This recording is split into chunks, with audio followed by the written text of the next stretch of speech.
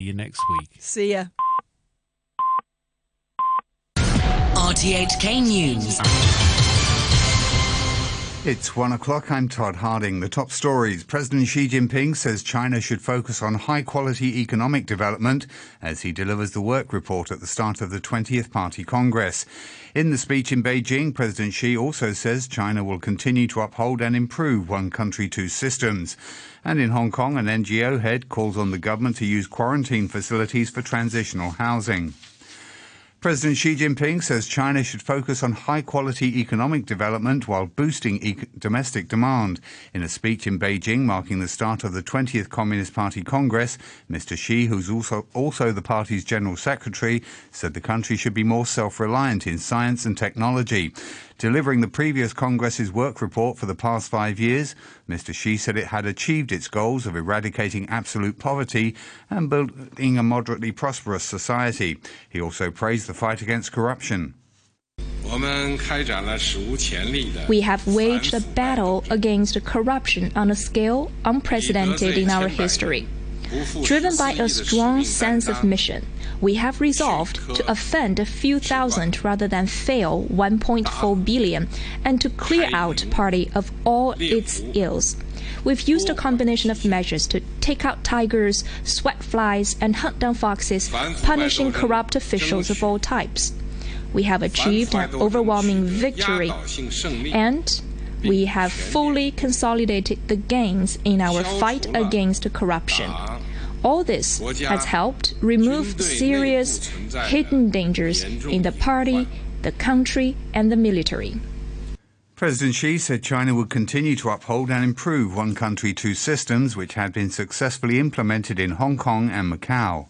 This policy must be adhered to over to the long term. We will fully, faithfully, and resolutely implement the policy of one country, two system, under which the people of Hong Kong and Mr. Hong Kong and people of Macau and Mr. Macau, both with a high degree of autonomy. We will remain committed to law-based governance in Hong Kong and Macau. We will ensure that central government exercise overall jurisdiction over the two regions and see that Hong Kong and Macau are administered by patriots. On Taiwan, President Xi said Beijing would continue to strive for peaceful reunification with the greatest sincerity and the utmost effort. He added, though, that Beijing would never promise to renounce the use of force. The chief executive of the Hong Kong Council of Social Service is calling on the government to turn quarantine facilities into transitional housing for those on the public housing waiting list. Speaking after a radio program, Chua Hoi Wai said the quarantine camp in Kai Tak, which has 2,700 units, would be ideal. He said it would only take about 3 months to convert the facility. Because we really need more transitional housing, especially those in the city center.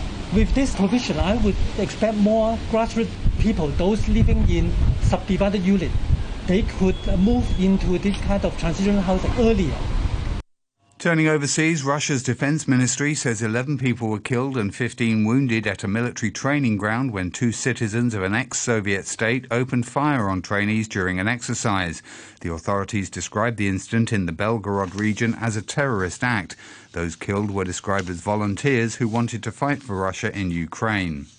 Elon Musk says his Starlink satellite company will continue to provide internet services to Ukraine for free. The tech billionaire had earlier threatened to start charging for the service. Here's the BBC's Risto Pykkä.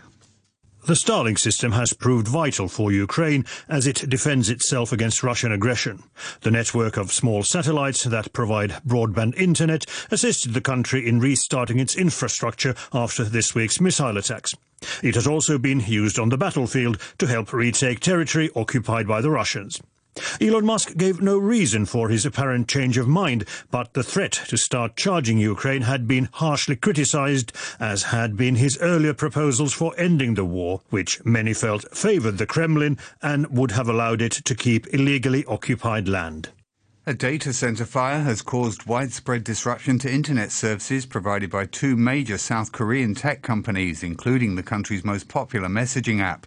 Servers belonging to Kakao and Naver went offline after the fire broke out in an electricity supply room at the suburban data center south of the capital, Seoul. No one was hurt. The disruption hit payment, gaming, streaming and messaging services, including Kakao Talk, which has tens of millions of users in South Korea. Britain's opposition leader Keir Starmer has accused the government of causing grotesque chaos after the new Chancellor admitted mistakes were made when announcing unfunded tax cuts. The Labour Party leader described the damage caused as unprecedented. Earlier, the newly appointed Chancellor, Jeremy Hunt, said difficult economic decisions would have to be taken in the aftermath of the Prime Minister's U-turns on her flagship tax policy. He's promised to restore certainty and predictability. We want to put this right, but we also want to level with people that in a very, very challenging international situation, post-pandemic, cost of living crisis, Ukraine, we're going to have to make difficult decisions on spending. It's not going to rise by as much as we would have liked, and we're going to have to ask all government departments for even more efficiencies. And by the same merit, we're not going to be able to cut taxes as quickly as we wanted to, and some taxes will have to go up. On Friday, Ms Truss was forced into another major U-turn on tax and sacked her Chancellor in what's widely seen as a bid to save her premiership. The head of the International Monetary Fund has said stabilising the world economy is possible, but only with prudent policies and if countries work together. But addressing a meeting of national bank governors in Washington, Kristalina Georgieva warned that the chances of missteps were high, as recession loomed and any errors required quick correction. She described the IMF as a global firefighter. Unfortunately, at the time of uncertainty, the probability of making a mistake is high, and we have to recognize that may happen and that corrective measures would be then appropriate, and that we have a responsibility as an institution to keep a mirror in front of our members so they can see themselves clearly. Sport now, and here's the BBC's Paul Serres. Harry Kane and Pierre-Emile Højbjerg got the goals as Tottenham beat Everton 2-0 to move within a point of their rivals Arsenal at the top of the English Premier League table. The Tottenham boss Antonio Conte praised his players for the way they secured the victory. During the game, we faced a bad injury with Ricci, and then also we changed the system. Many situations that can bring the game to become difficult. Instead, my players showed a great maturity. We got 3 points, 3 important points for us. Elsewhere, Wolverhampton Wanderers beat Nottingham Forest 1-0 at Molineux, while the games between Leicester City and Crystal Palace and Fulham and Bournemouth ended in draws. There are 5 more matches in the English Premier League on Sunday, including champions Manchester City's trip to face Liverpool. A win for Pep Guardiola's side at Anfield would see them move 16 points clear of their rivals, but he says they are still the biggest threat to his side retaining their title. Always have been, always it is and will be, because I know the quality they have. They know the quality we have. So if I would say this question when 10 games left, I would say I think Liverpool cannot catch the top of the league, in that case Arsenal. But being in the position that we are in the World Cup, still everything can happen. Away from the English Premier League, La Liga leaders Barcelona go to Madrid to take on rivals Real in El Clasico on Sunday. Spanish football broadcaster Semra Hunter says the Barcelona manager, Xavi, is facing criticism for the first time since he took over, following their underwhelming Champions League campaign so far. I think he would come under tremendous pressure from external sources. For example, the media, the fans are already starting to have a go at him for the first time ever. I've seen on Twitter and social media a lot of people saying Xavi out.